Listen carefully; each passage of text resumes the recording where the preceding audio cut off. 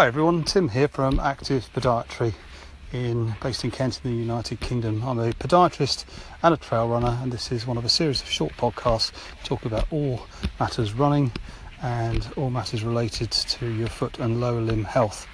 Welcome to the podcast. Now this evening I'm out for a short run with my dog in the fields close to where I live. It's a beautiful summer's evening. It's probably my favourite time of the day to run, of a spring or summer evening when it's very quiet. I've got the trails all to myself. It's a beautiful evening. There's not a breath of wind and it's perfect conditions for a run. The trails are a little bit muddy underfoot after the rain, which all adds to the fun. Each to their own, I suppose. So here we are. And now the reason I'm out today, it's my first run since Thursday. And I'm going to sort of tell you a little bit of a tale of woe. So I woke up after my run on Friday basically with a little bit of pain and tightness in my left calf, which actually turned out to be more on the outside of my lower leg, or sort of what we call the lateral compartment, and around the sort of peroneal muscles, particularly the peroneus longus, which sort of goes down the outside of the leg underneath the foot like a sling and stabilises the ball of the foot against the ground as you push off in the propulsive phase.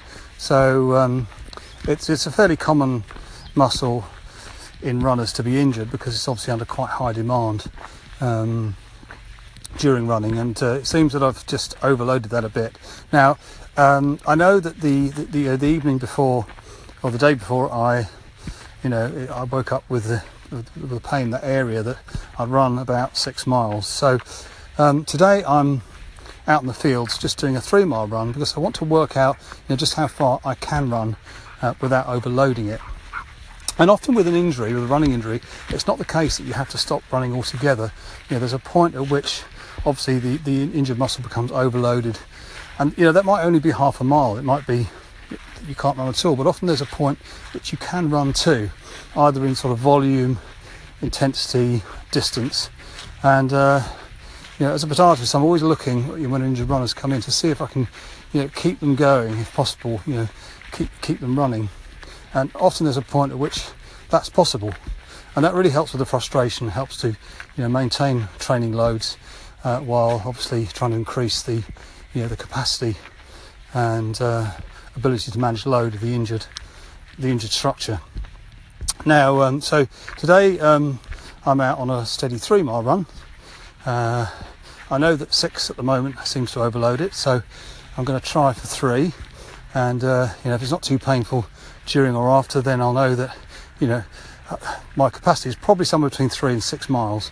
So after that it's going out for 4, then 5, and at some point I'll work out how far I can run. In the meantime, obviously I'm going to be doing some specific strength and conditioning around the injured muscle group. Probably doing some strengthening around the other sort of important muscles of the lower limb, quads, hamstrings, calves, toe flexor muscles of the foot, that sort of thing.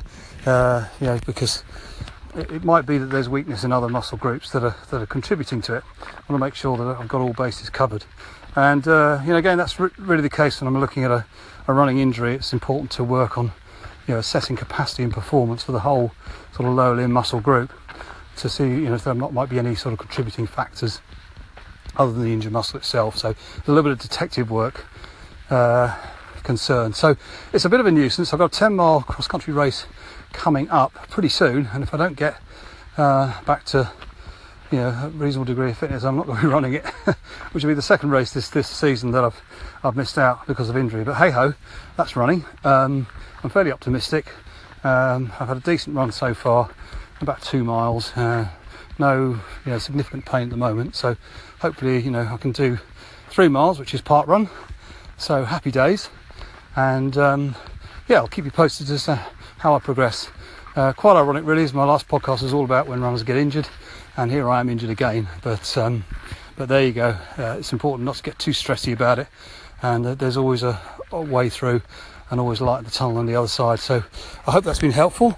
Check out my website at activepodiatry.co.uk if you want to learn more, and I will talk to you again soon. Thanks for listening.